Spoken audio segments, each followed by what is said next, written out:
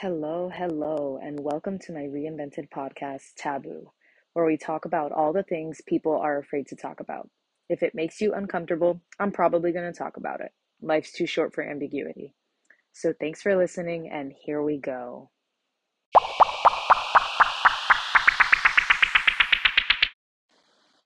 Good morning. Today's episode is everything you wanted to know and didn't want to know, of course, about birth control. Before I get into all the birth control options out there, let's start with a brief anatomy and physiology lesson. So the way it works is both men and women have this anatomical bone region called the pelvis. For women, it's got this magical womb space, which scientifically consists of our uterus and our ovaries. So when we talk about the menstrual cycle, there's usually two things going on. One timeline is happening in our ovaries, and the other timeline is happening in our uterus. The ovaries, which is known as the follicular phase, this one is all about the pituitary gland, a gland in our brain which sends out FSH to the ovaries. FSH is follicle stimulating hormone. Think of it as the cheerleader, encouraging our ovaries to produce these follicles. While our ovaries are doing their thing, making follicles, our uterus is being dominated by estrogen. Estrogen is the hormone that helps the endometrium grow. What the heck is the endometrium? It's a layer of tissue inside our uterus that thickens up the lining of our uterine wall to help eggs get comfy when we decide, okay, I think I want to have a baby. Cue the entry of LH, our luteinizing hormone. This bad boy is in charge of dropping that egg from our ovaries into our uterus. When there's no sperm to fertilize the egg, or when we're using some form of birth control, fertilization cannot occur. The egg disintegrates as our progesterone levels shoot up, and that thick layer called the endometrium slowly sloughs off and trickles out of our cervix, which is the blood we see during our period. So our period is essentially supposed to be painless bleeding as we gently shed that endometrial layer in our uterus every 28 to 35 days, give or take. But wait, what about birth control? Well, here's the shitty part. Due to high cost of living, male and female commitment issues, younger generations taking time to discover themselves, and a myriad of other reasons, a lot of women don't want to get pregnant by the age of 15 anymore. Thank you, evolution. All of these reasons have created the drive of modern researchers to create the perfect birth control. But guess what? It doesn't exist. Science can barely keep up with the mysteries of the female body. Our womb is so highly intuitive and complex that no birth control method has been able to work flawlessly for every female. I mean, think about it. If you put 30 women of different ages and different body shapes with different stressors and activity levels in a room and gave them all the same magical pill, there is no way that they could possibly all react the same way to this pill. It's like trying a diet. Everyone eating the same exact foods every single day will never lose the same amount of weight, gain the same amount of muscle, or metabolize the food the same. That's what makes our human bodies and human experiences so unique. Well, what happens next? You guessed it.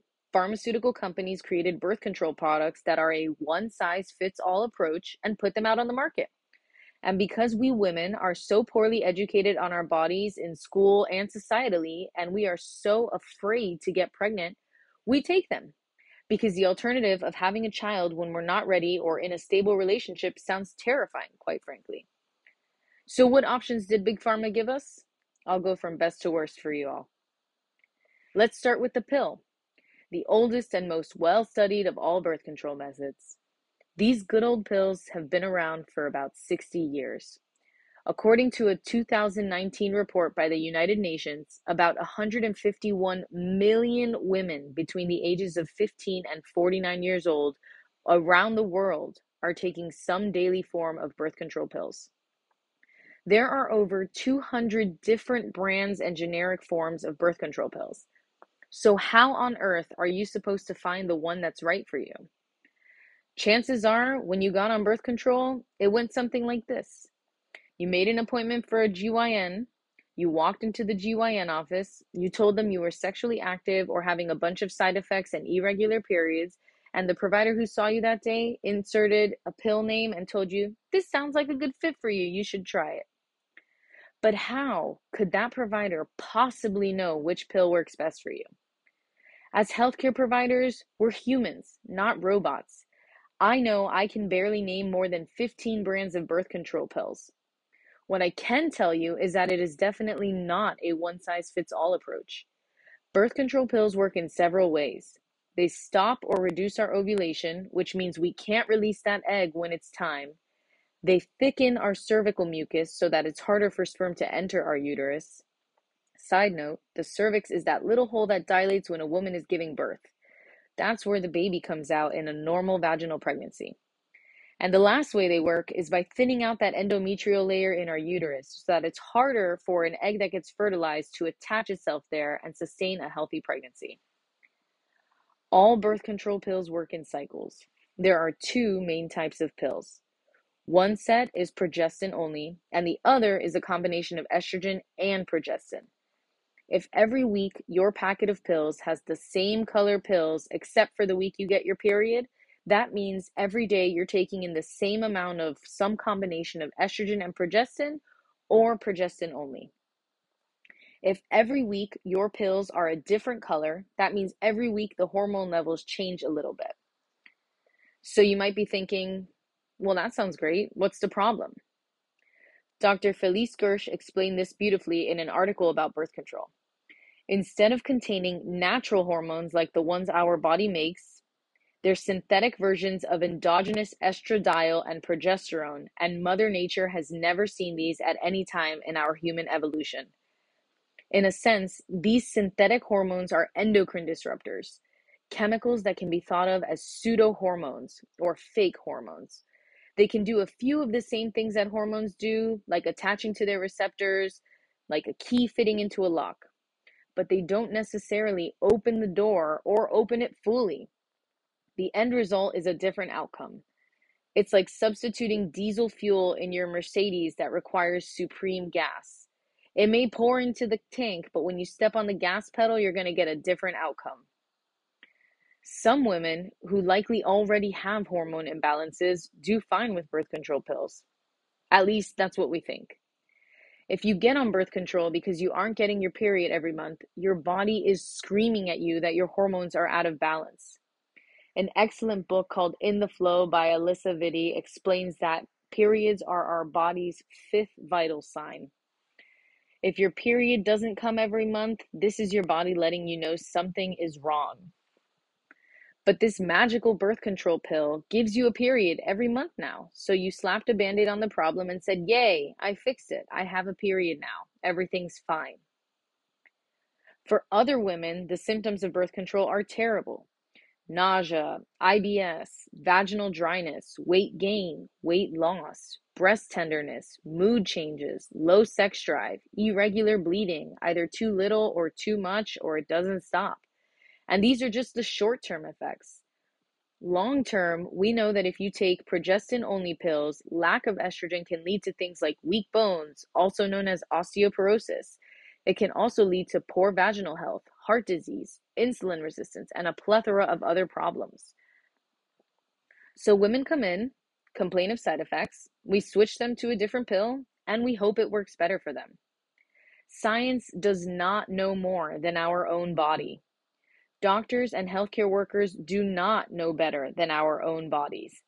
If you have severe cramps, bloating, breast pain, back pain, you don't get your period for 3 to 4 months, you have a few drops of spotting, or tons of thick blood clots during your period, these are all signs that your hormones are not balanced. Instead of reaching for Advil, Tylenol, Aleve, and synthetic hormones, what we should be taught is how to listen to our bodies, how to react to these signs. What do these signs mean? And most importantly, what should we be doing to fix them? The next most popular birth control is the IUD. There are 5 quote unquote FDA approved IUDs available in the US, and they fit into 2 categories. All of the IUDs except Paragard, the copper IUD, have hormones in them that work similar to birth control pills. One of the awesome things that are marketed on IUDs is the fact that they last for several years. I mean, think about it though. You're inserting a foreign body, a little T-shaped device into your uterus, the home of all your female intuition, for anywhere from 3 to 12 years without taking it out. That sounds really normal and natural, right? Whenever women come in and tell me they got the copper IUD because it has no hormones, I cringe inside. The copper IUD works in its own unique way. The copper little T inside the uterus slowly releases copper ions, which create a foreign body response. This explanation I'm going to read you is from a website called helloclue.com, and I think it's a fantastic description. They say, what exactly is a foreign body reaction?